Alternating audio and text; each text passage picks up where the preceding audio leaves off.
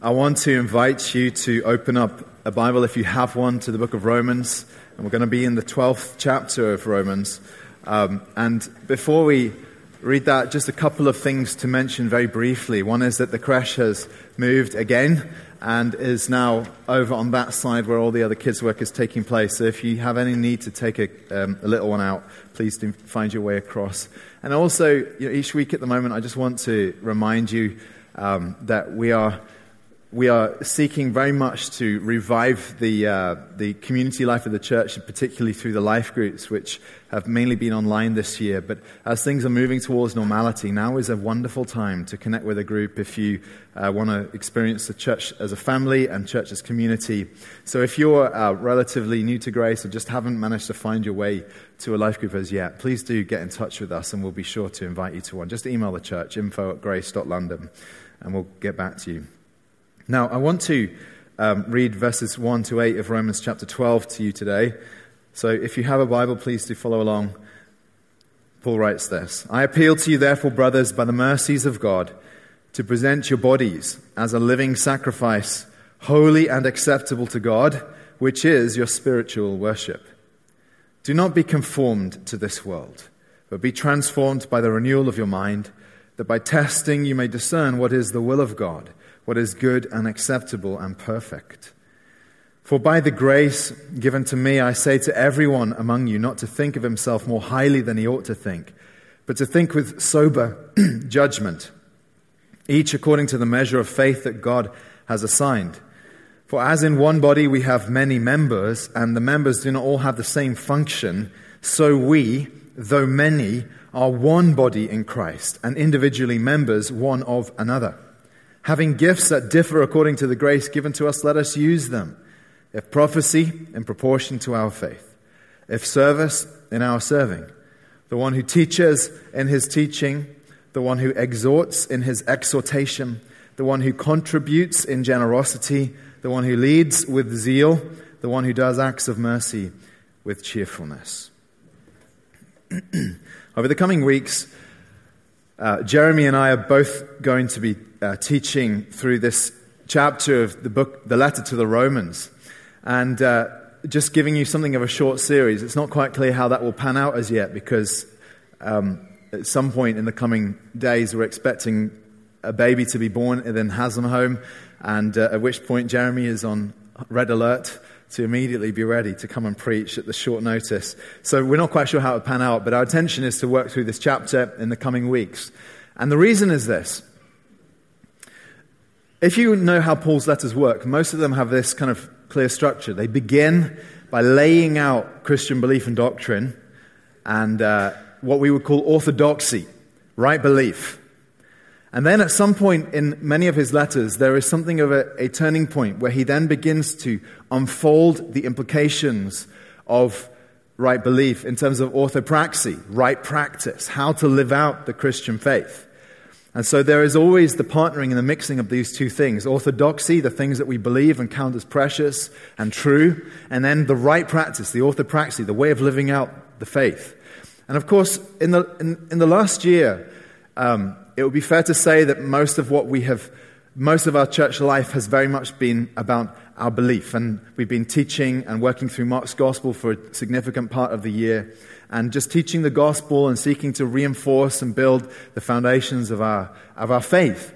But what has been inhibited in this year is our practice, our ability to work it out in the way the scriptures invite us to work it out. And primarily, most of that obedience is reflected in the life of the congregation, the life of the church as a community or as a family or as the people of God.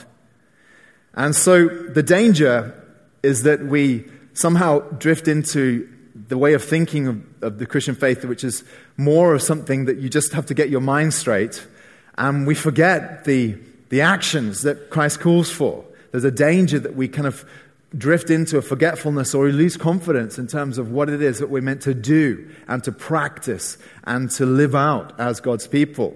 Or that potentially we kind of lose muscle tone, if you like. You know, if you were to go into a major surgery to correct some structural part of your anatomy, be it like spinal surgery, Very quickly after the surgery, doctors, as soon as possible, doctors and physiotherapists will want to get you moving again in order to bring about a recovery of lost ability so that you are able to function correctly again. And there's something like that, I think, going on right now. And so I'm coming into this chapter, Romans chapter 12, because this is the turning point in the letter to the Romans. Romans 1 to 11 is the panoramic view of the gospel. And maybe, God willing, one day we'll teach through the letter to the Romans, but that is not my immediate plan. And at some point, this life-changing, world-changing letter is worth a closer look. But I wanted to really focus on this right practice. And I think that right now, as we are in this particular moment, it's May 2021, this is an important moment and an opportune and exciting moment. That just as we've seen some of the church life inhibited over this past year, and many of the gifts within the church life set aside and latent and not used, right now there's an opportunity to reset things, at least in the coming weeks. And it's felt to me a little bit like back in the 90s when we first had a PC, these things would break quite frequently. And one of the remedies you'd have to figure out what was broken was by booting it into safe mode, which is where you don't open up the Windows operating system. It's just the barest kernel of what the computer could operate. And you have a blue or a gray screen and just some basic command lines that you could enter. And it feels to me like church has been a bit like that this last year. Everything has been in safe mode. We've been in shutdown. And right now, we're kind of seeking to engage in a kind of reboot. And this is really an exciting moment. It means that we're going to have a recovery of joy, of fellowship, of worship in the fullest expression, and of service, which is our focus today. So let me just help you understand what this means for you individually before we get into what Paul's saying here. Think about what the Christian life is and how it works out in the various stages. And more or less, it works like this. You begin with, the first step is always an understanding of the gospel of the Lord Jesus Christ. The gospel being the message that God has made it possible for you to know Him through the atoning blood of His Son and our Savior Jesus. That all He requires of you is belief. That you trust in the Lord Jesus Christ and His atoning blood cleanses you from all sin. You bring your sin and you receive His righteousness. We bring our emptiness and we receive His filling by the power of the Spirit. It is everything about the Christian life as it is in its initiative is a state of reception and dependence. We come with nothing but our bankruptcy and God blesses us. And this very speedily moves on to a kind of second moment in the Christian life. And maybe you can't distinguish these two events, but it unfolds in this way. That you then begin to respond to the God who saved you with a response of love and adoration and affection. And this is how, as the chapter tips into Romans 12, the whole of Romans 1 to 11 has been an exposition of the gospel. And then Romans 12 begins by saying, I appeal to you, therefore, brothers, by the mercies of God, to present your bodies as a living sacrifice, holy and acceptable to God, which is your spiritual worship. And when the light shines on your heart and you discover the grace of God in His love for you, what it means to be saved, this can, in a sense, feel like the most natural thing in the world. An adoration of Christ, a love for Him, follows from a knowledge of what He's done for you. And you begin to want to worship. I remember when I was a teenager, I used to listen to a South African Christian band called Tree 63. And we're talking some time ago, right? And these guys used to sing a song that in the verse, it used to say, look what you've done for me. Your blood has set me free. Jesus, my Lord, look what you've done for me. So a reflection on the gospel. But it moved into a chorus where the response was, what can I do for you, my Lord? I want you to know my heart is yours. It's not a question of what you can do for me, but what can I do for you, my Lord? I actually think the song is wrong. It's always a question of what He can do for you. But the sentiment's right, isn't it? You're saved, then a love begins to grow in your heart, and you say, what can I do for you? I remember listening to that song with a burning heart. Jesus, I know you've rescued me. Now I want to live for you. But then that must naturally lead on to a third stage, which is that you begin to discover the ways in which God has formed and made you and the way in which he's called you uniquely and individually to serve him. There are aspects of service and of living for God which are applicable to all of us in a very generic sense. But there's also a way in which you, when you discover your place within the family of God, you discover what he's put into you and the way in which that's meant to be worked out. And you begin, in other words, to exercise your service or your ministry for the kingdom. That may be within the church. It certainly also will take place outside of the church in every context in which you are alive. Because you're never not a Christian, right? Everywhere you go, you're representing Jesus. So a Christian who stops just at that first experience of the grace of God, I'm saved, is in a sense incomplete. You have to find a way to work out this salvation. God saved you for purpose, in other words, to put it positively. Now, the question then I want to wrestle with you today is, how do you use your gift for the good of God's people and the glory of the Lord Jesus Christ? How do you use your gift for the good of God's people and the glory of the Lord Jesus Christ? And I think we need to start. I want to particularly focus on verses 3 onwards, but I want to start with this statement that first of all, Paul tells us you must soberly assess your gift, soberly assess yourself. It begins by telling us that by the grace given to me, I say to everyone among you, not to think of himself more highly than he ought to think, but to think with sober judgment, each according to the measure of faith that God has assigned. So he's making connections here. These people are saved. They're now seeking to live a life of worship to God. The first thing that you must do, he says, is make a sober assessment of who and what you are. It's an invitation, in other words, to a kind of self-knowledge. Now, it's an interesting thing as I open up this subject that in a sense, this is something of a given in the modern age. Because I think we live in a day and an age in which the obsession with the self and with the analysis of the self has really been exaggerated way beyond all proportion. So we are absolutely interested in ourselves these days, interested in analyzing our own minds and psychology and the way we're wired and structured and our gifts. And of course, the obvious example of this is all the proliferation of various ways of assessing yourself through various tools. You think about MBTI, the Myers-Briggs assessment. You think about things like StrengthsFinder or the Enneagram and all this stuff. And ask, why is this a modern obsession? And I think the answer is to do with this fact that we live in a day and an age in which personal fulfillment is the goal of life. The purpose of life is to discover fulfillment in life and to fully self-actualize and express who you are. And of course, this means that in opening up this subject, I'm kind of walking a careful line here because I don't think that that's what Paul's inviting us to here.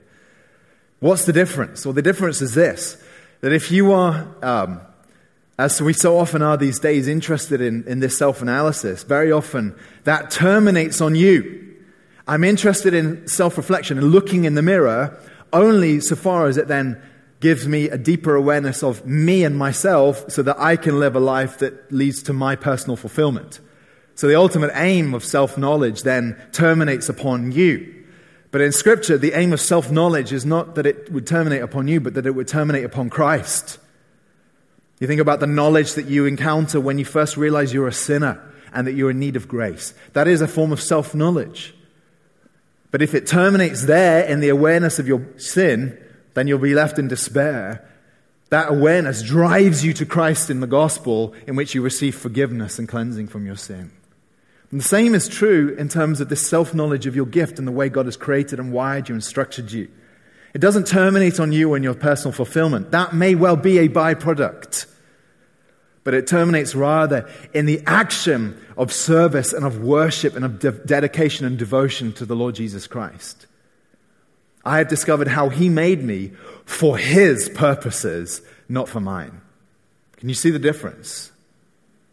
So then we can open this up. What is Paul telling us to do then in terms of understanding or soberly assessing ourselves. And really, I think what he does here is he steers a careful line between two pitfalls or dangers or crevices that we can fall into. On the one hand, he tells us something like this, that you must not have an overinflated view of yourself and your gifting. He says, I say to everyone among you not to think of himself more highly than he ought to think. And of course, his context here is he's talking about your gifts and abilities. Don't think of yourself too highly.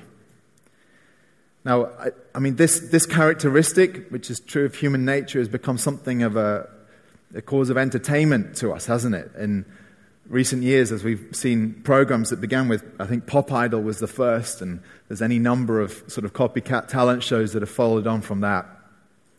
And of course, within the context of these television programs, you always have these deluded characters, don't you? Who have a different view of themselves than everyone else in the world sees them. And I thought for a long time, I was watching these programs and thinking, are these people for real? Like, is this a setup? Do they know? Is this part of the entertainment? Until I met a friend or an acquaintance, really, on the tube in London who, he's a slightly odd or eccentric guy. And I asked him, what are you up to today? And he said, I'm off to karaoke. And I kind of sort of scratched my head a little bit. I said, karaoke, really? And he said, yeah, this is my passion. And he was off to go sing karaoke. And to my great shock and surprise, a couple of months later, I saw the same man on Pop Idol in the audition process with all the judges laughing at him. And I felt pity, but this is the tragedy of human nature, isn't it? That we can have a view of ourselves that is radically different. Maybe your mum told you were good at something, and it turns out you're not so good. And unfortunately, this is just human nature. We can very easily exaggerate our view of ourselves. And what that does is it leads to frustration as people around you don't recognize the glory that you have yet to reveal and display to the world. Or at least the frustration of others, because you find yourself in a position where you really are not competent. And others can see that, but you cannot. And Paul says, listen, we need to avoid this overinflated view of our gifts. It's a real, genuine danger, and it leads to all kinds of ugliness in our hearts. And Paul was deeply familiar with this problem. Wherever he went, very often he would encounter men who entered into a relationship of rivalry with him because of his gift and ability in leadership. He talks about this when he's in prison, writing to the Philippian Christians. He said that some preach Christ from envy and rivalry. He says they proclaim Christ out of selfish ambition, not sincerely, but thinking to afflict me in my imprisonment. You think, how perverted is that? Paul's in prison, and there are men going about preaching not because they love Jesus, but because they want to afflict Paul by asserting themselves over him and displaying how gifted and great they are in comparison with the Apostle Paul. You think if preachers can be like that, all of us can, right? Don't have an overinflated view of yourself. He then, I think, steers us away from the opposite problem, which is very common, I think, among believers, which is that you can have a self-negating view of yourself. And really this comes through in the last part of verse 3, where he says that we ought to think according to the measure of faith that God has assigned. Now, it's not immediately obvious what he means there, but I think it's something like this. In the Bible, faith is typically opposed to fear and unbelief. And you can see how fear and unbelief is something like it smothers people's gift and contribution to the work in the kingdom of God. Two of the famous stories of this are Moses and Gideon. When God first encountered Moses at the burning bush, and Moses is spoken to from the bush, and God calls him to go back and redeem his people from Egypt, Moses' first response is one of self-negation. I don't think it was a false humility. I think it was a genuine humility. But he said this to God. He said, "Oh my Lord, I am not eloquent, whether in the past or since you've spoken to your servant, but I am slow of speech and of tongue." So Moses says, of all the people on earth, why have you called me to go and preach to Pharaoh? Whether you had a stammer or stutter or some other speech impediment, we don't know. But he said, I am the least qualified for this speech calling. And so he wanted to discount himself. God dealt with him and dealt with the situation, but he wanted to discount himself out of fear. Something similar happens with the man Gideon. This is many, many years on. Israel as a nation is surrounded by the Midianites, who are enemies. And God, as happens throughout the book of Judges, he raises up individuals to be redeemers and rescuers and heroes. And here he finds this young man, Gideon. And it tells us that Gideon was hiding in a winepress, beating out wheat. So we discover him cowering in fear in a hidden pit in the ground, doing his farm work so that no one will see him. And an angel speaks to him and says, "The Lord is with you, O mighty man of valor." And it feels like a kind of humorous moment because the mighty man of valor is cowering in a hole. And Gideon's first response is pretty important here. He says, "Please, Lord, how can I save Israel? Behold, my clan is the weakest in Manasseh, and I am the least in my father's house." He says, of all the tribes and clans you could have chosen, you chose mine. And of all the people in my clan, you chose me. I'm the most useless of them all. And then God turns it all around for Gideon in the pages to follow. Now, I draw these examples out for you because I think just as we can have an overinflated view of ourselves that is rooted in pride and overconfidence, the reverse is as much true and as much of a risk for Christians, that you can have a depressed view of yourself, that you can have a view of yourself that is actually fed more by fear. And I think this is why Paul says that we should think according to the measure of faith. Faith is always in Scripture something that you must exercise, something that you must put to work. And really it's an invitation away from this kind of self-negation and towards something more like a robust conviction and confidence that if I step out, God's going to use me. And why does this matter so much? Because, listen, to fail to use what God has put into you is effectively to rob him of glory. That seems harsh, doesn't it? To put it that way. But consider this. You know that when God gives a gift, he gives it for purpose. Think of the gift of money. God can make individuals wealthy. We see this all through Scripture. But when he makes an individual wealthy, it's an entrusting. God has given you more than you need. It's an entrusting. And we understand that as a stewardship. It doesn't belong to you. It belongs to Jesus. So the gift of you receiving money at God's hand is not there for the purpose of self-indulgence. It's for the purpose of the furthering of Christ's work in the world. You think if we know this is true of money, it belongs to him and it's for him, and to fail to give back to him is, as it says in one of the Old Testament prophets, is a form of robbing God, then this is true in other areas as well. It's true of your gifts and talents and abilities. If God has made you a certain way and put something into you, you realize those gifts aren't yours, don't you?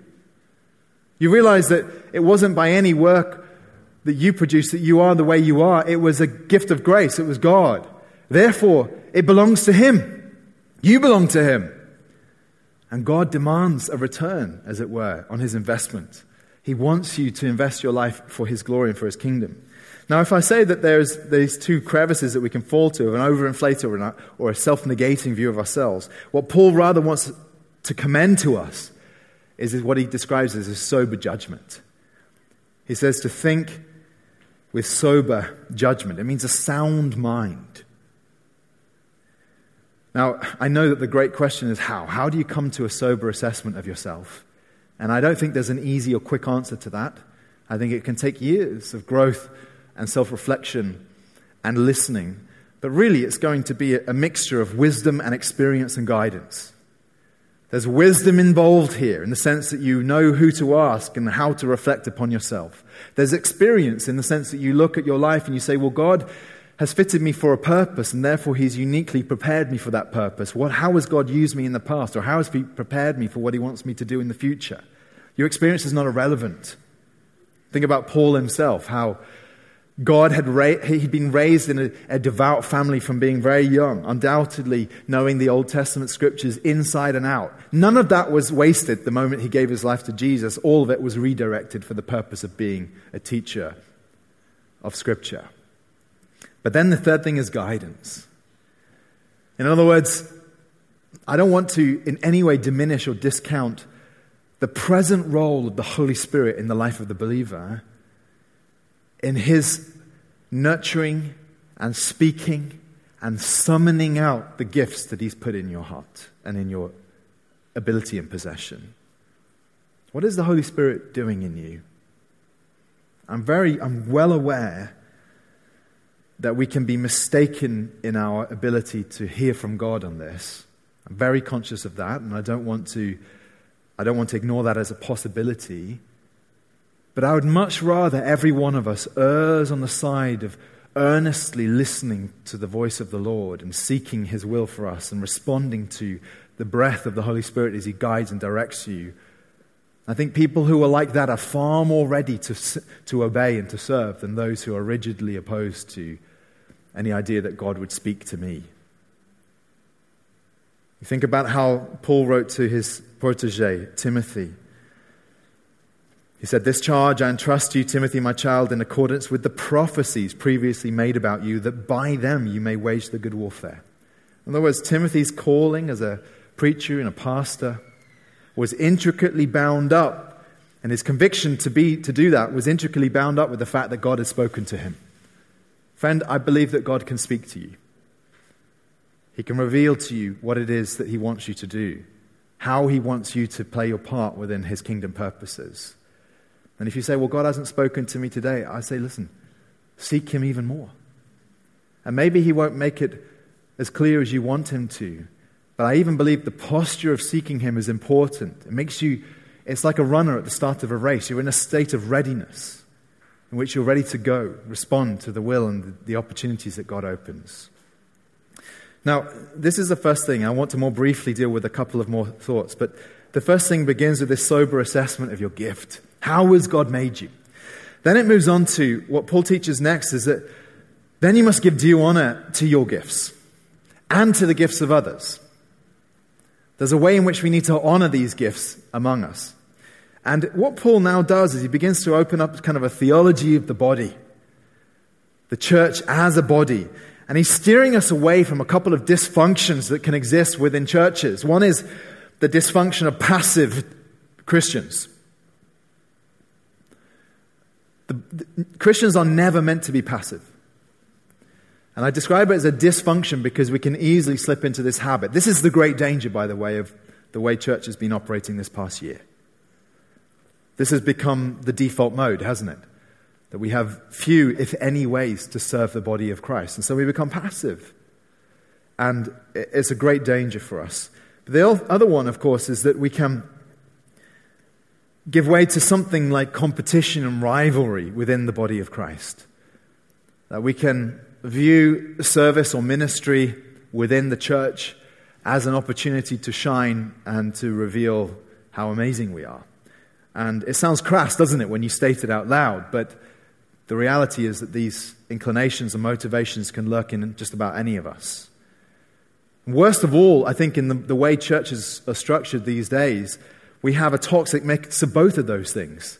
You know, in an age increasingly in which church is more of a performance situation, you have both passivity in large crowds who are mere observers and competition and rivalry among those who exist on the stage, whose faces are up in lights, as it were. He says, with the lights shining on him. But you know what I'm saying. It's kind of an ethos or a way of practicing church.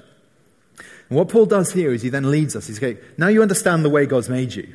The next thing you have to understand is the absolute extraordinary way that God has structured his church as a body. And this is the first thing he says, that the church is a body. He says, as in one body we have many members. So we, verse 5, though many are one body in Christ. Now I want to underline for you, friends, this is not a metaphor. It is a metaphor in one sense that he's drawing an analogy. But it's more than just a metaphor, because what Paul is saying is it's not just that the church is like a body, but that the church is a body and that it is in fact the body of Christ. He states that on numerous occasions throughout the New Testament. You are a body. You are the body of Christ. Which means that in a mystical sense, we are bound to each other and to Jesus, who is the head, who leads and rules us, so that every one of us is now part of this structure, this body, this functioning organism that is the church of the Lord Jesus Christ. And then as he opens up this theology of the body, he tells us a few things about each part. And of course, each part represents a person. And he shows us that every part is different, important, and dependent. He says everyone is different. As in one body, we have many members, and the members do not all have the same function. Everyone's different. I think Paul, he understood something of the glory of the body. How it is structured of so many diverse, intricate parts. He doesn't liken the church to an amoeba or a slug. Now, I'm sure slugs have many parts, and I don't mean to be disparaging towards God's creation, but it's very hard to discern the parts of a slug, isn't it? They seem to just be one thing, a blob. And it wouldn't be a very helpful analogy for us. But what he rather says is we're a body, and a body is made up of many different parts. And in 1 Corinthians, he spells this out in a little bit more detail. He starts naming body parts to try and help us understand our diversity. There's many different parts. He also says every part is important. Each has a function. As in one body have many members, and the members do not all have the same function. Which is to say, every one of them is important. You can't discount, because if a part has a function, then it is by definition important. And this is true when you think of the human body. What would happen to you if we removed your liver? Well, within a few hours, you'd be dead. Your energy stores of glycogen would be depleted, and the toxicity in your blood would become intolerable, and you'd be dead in a few hours. What would happen if we removed your brain? We need only look at today's social media influencers to find out the answer to that one. And so he says every part is different, every part is important, and we're all dependent. This is really crucial. He says, so we, though many, are one body in Christ and individually members one of another. And what he's trying to express there is the fact that there is mutual dependence among Christians. I depend on you, you depend on me, despite all of our differences. No one part can exist in isolation or on its own, and no part is an appendage that's useless to the body. There is this total interdependence. Now you think about this in terms of your human body. Think about the relationship between your fingers and your eyes. You don't normally think about hands and eyes as having any particular relationship, do you? But think, my eyes serve my fingers by preventing me from touching hot things or sharp things, by enabling me to take hold of chopsticks and understand how they function in my fingers. But my fingers also serve my eyes. When I'm cycling, almost every time a fly goes in my eye. And my finger is very useful at that point to free up my vision and stop me veering across London roads. You think these two things, you don't think of them as associated with each other, but this is what Paul's trying to articulate here. Did you know that your bones are crucial for your brain's health? Who ever made that association between the brain and the bones? But your bones release osteocalcin. And osteocalcin is important for the formation of memories. The healthier your bones are, the healthier your brain is. Might be one of the reasons why we lose memory as we get older. Our bones are degrading. You think this is how God structured his creation, and the patterns of God's creation reverberate through everything he made, not just in your physical, biological construction, but also in the organism that is the church of the Lord Jesus Christ, the body of Christ. All of these things speak to us in a way that is reflective on one another. Now, when you understand the theology of the body as it's articulated here and elsewhere in the New Testament, this helps you see yourself differently and others differently. You cannot retreat into passivity in which you dishonor the gift that God has given you. Because even if your gift feels unimportant to you, the teaching here is your role in the body as someone who is different and important is utterly crucial to the health of the structure of the whole. And a Christian who's passive is like, you know that experience when you fall asleep on one arm and it goes dead. Imagine if that was a permanent situation. You know, you hold your arm up and it kind of falls on your head and you can't feel anything, you can't grip anything, and you can't feel any pain. And this is a problem. Many Christians functionally operate like that within the body of Christ. into being dragged and swung around like a useless sort of appendage to the body. And no, you're meant to function. Every one of you is meant to have a role and find a place to serve the church. You can't be passive, but neither can you veer into this kind of competitive rivalry. Because the theology of the body means that, for one thing, I can't assert myself over others, imagining that I'm somehow better or more important. Everyone has a role. But neither can I envy others and adulate others and say, well, they're the really great ones. Because you're honored. You have a role. Christ made you for a unique purpose. Instead, as I'm seeking to teach you, friends, you have to honor what God's given you and what God's given others. And in this way, this mutual honor, he says a little bit later in this chapter, outdo one another in showing honor. This is the only way in which Christians are called to compete with each other, is to compete by out-honoring each other, which is the opposite of competition, right?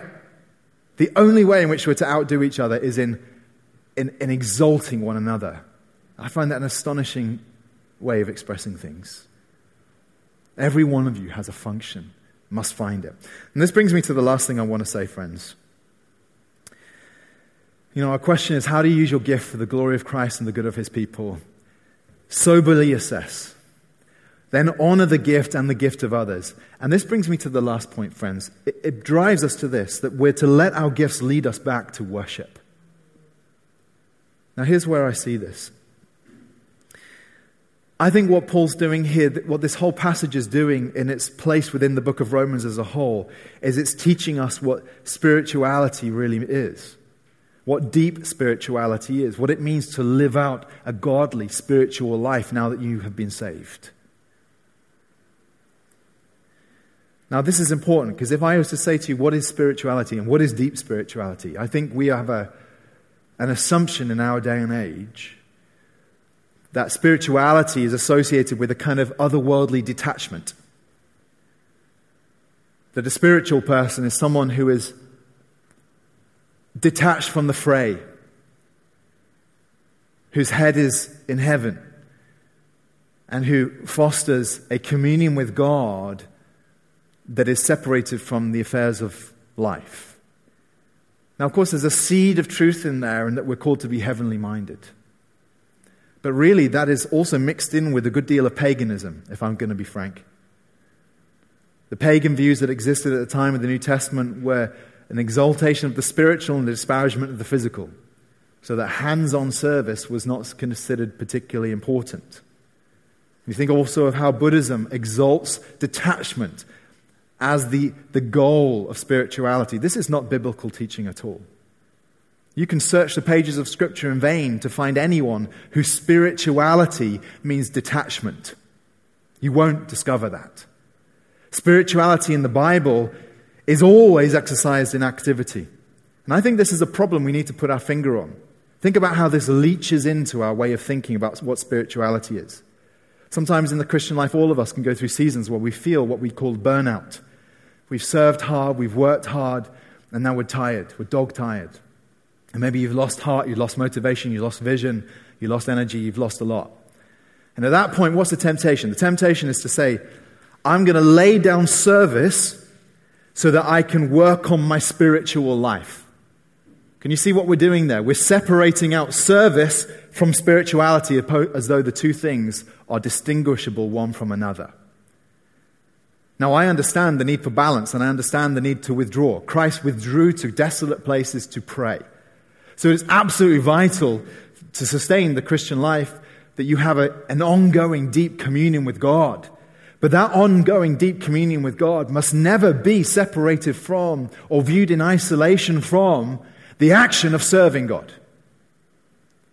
And what's clear to me in this passage is that really it's all about worship and leads us back to worship. Let me show you how this works. It's all about spirituality.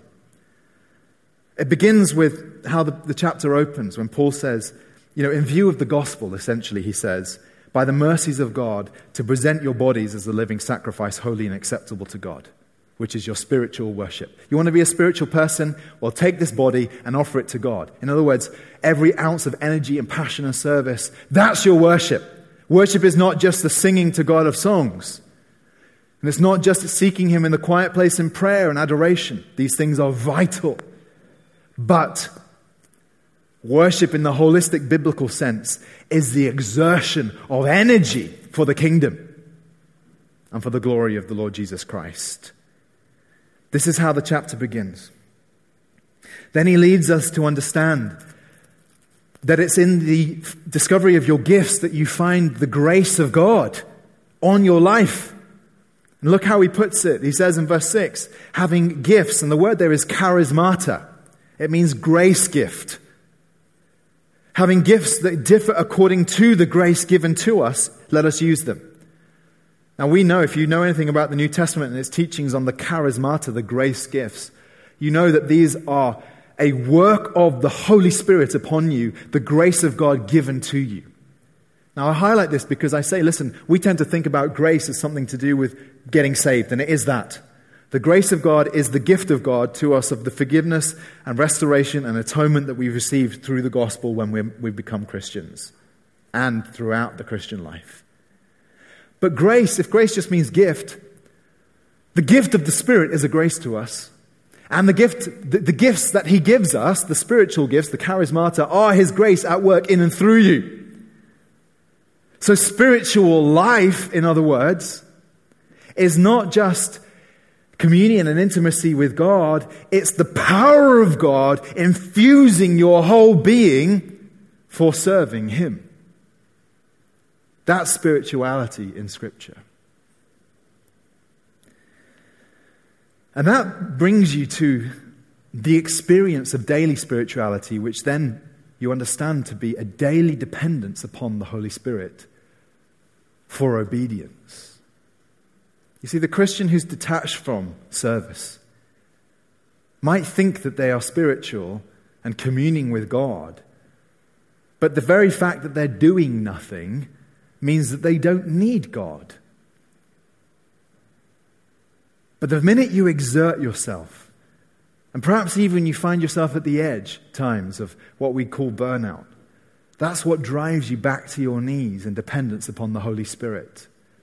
That's spirituality. It's every day coming to Him and saying, God, I need more of you. I can't do this without you. Use me for your glory, but God, give me strength and power and grace to fulfill your will in and through my life. That's a different vision, isn't it, than the person who separates himself out from service.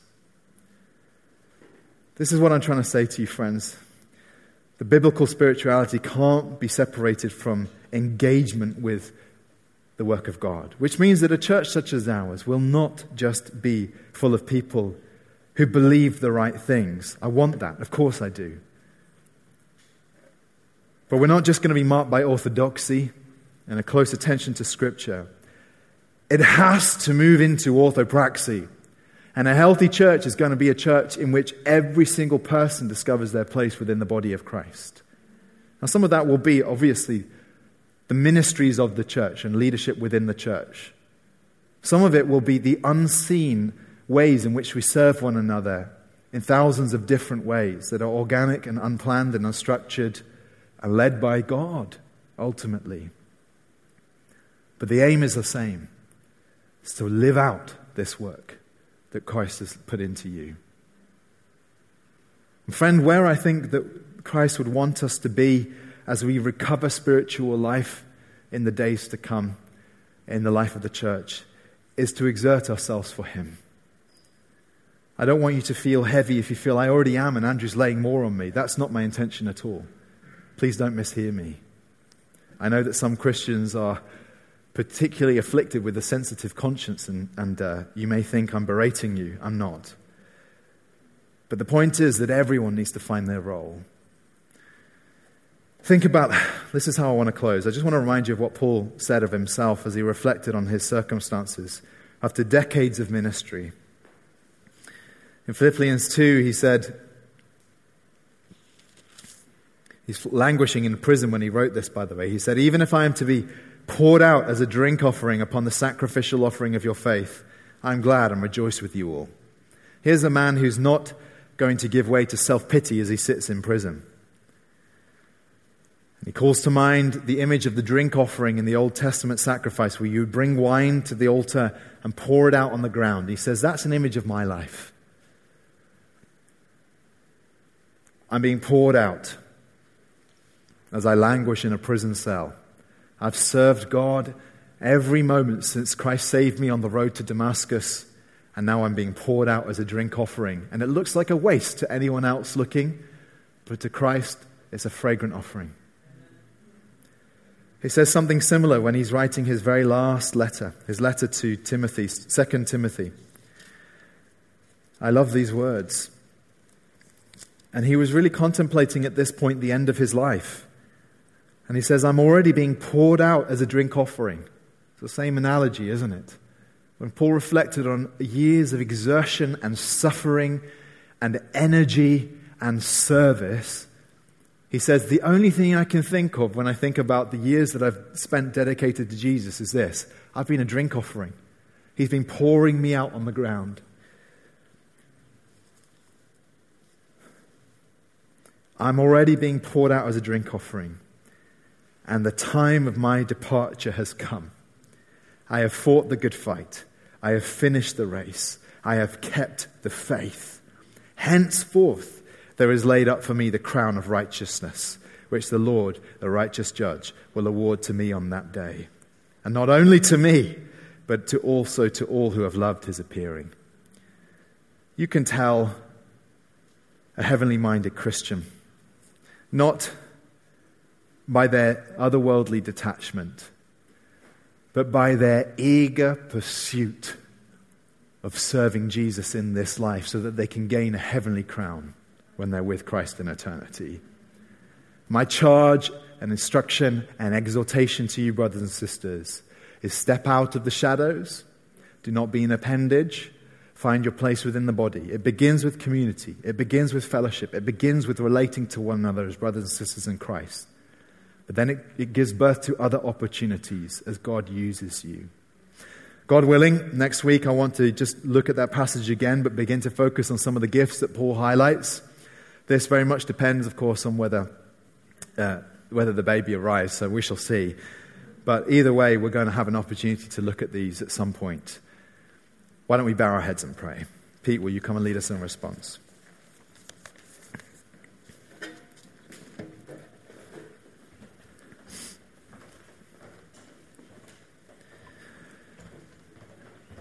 Jesus, I thank you that in understanding what it means to serve, what it means to spend and be spent, what it means to live for the glory of the Father, we have no greater example than you, Jesus. The Son of Man came not to be served, but to serve and to give his life as a ransom for many. Your life was poured out. You used every gift and ability and opportunity that God had given you for the purpose of glorifying the Father in heaven. Father, I pray that as we have considered what it means to use our gifts for your glory, I ask, Spirit of God, that you'll be at work touching the lives of everyone in our church, that they will find their place within the body and also find their function within the body. Understand what it means to serve you inside the church, outside the church, in the context of the family, in the workplace, and in the world. And understand, Lord, what it means to be servants of the Lord Jesus Christ. I pray that none of us will be content in passivity, and none of us will become toxic with competition and rivalry, but rather, Lord, our hearts will be dedication and devotion and worship unto Jesus and for the glory of his name. Summon this out of us, I pray, as we serve you in Jesus' name. Amen.